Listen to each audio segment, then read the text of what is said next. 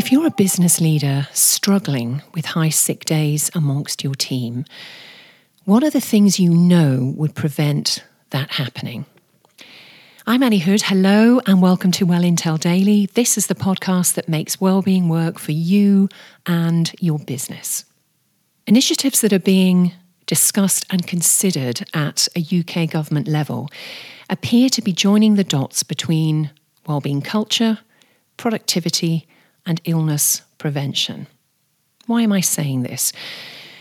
Well, in the last few weeks, discussions on welfare reform include occupational health checks, life coaching, and addressing the economic inactivity that prevails in the UK right now. The new government budget announcement is today, so listen out for these features being published. As we stand, 500,000 more people are on sickness benefit now than before the pandemic began. Also reported over last weekend is a reality check that over the last decade in the UK, 250,000 people died younger than expected, and the gap in life expectancy is up to 18 years between a posh part of London and 6 miles away in a poorer area. Collectively, this adds up to the need to be more bold on welfare reform.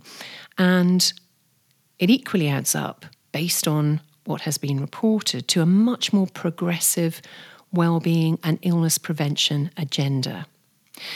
Now, this is valuable knowledge for you because it seems unlikely that government will want to take the full hit for funding without support from the corporate and SME business communities.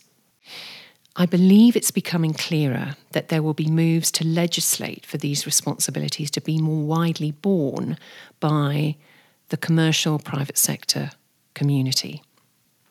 And as a business owner or leader in both the public and private sectors, getting on board with this now and taking steps to integrate and enable wellbeing policy and culture within your business will get you ahead of the pack.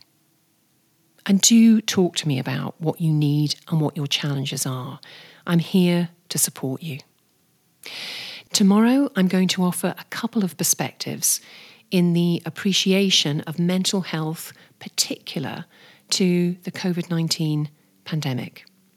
Please share this podcast with a friend and be well.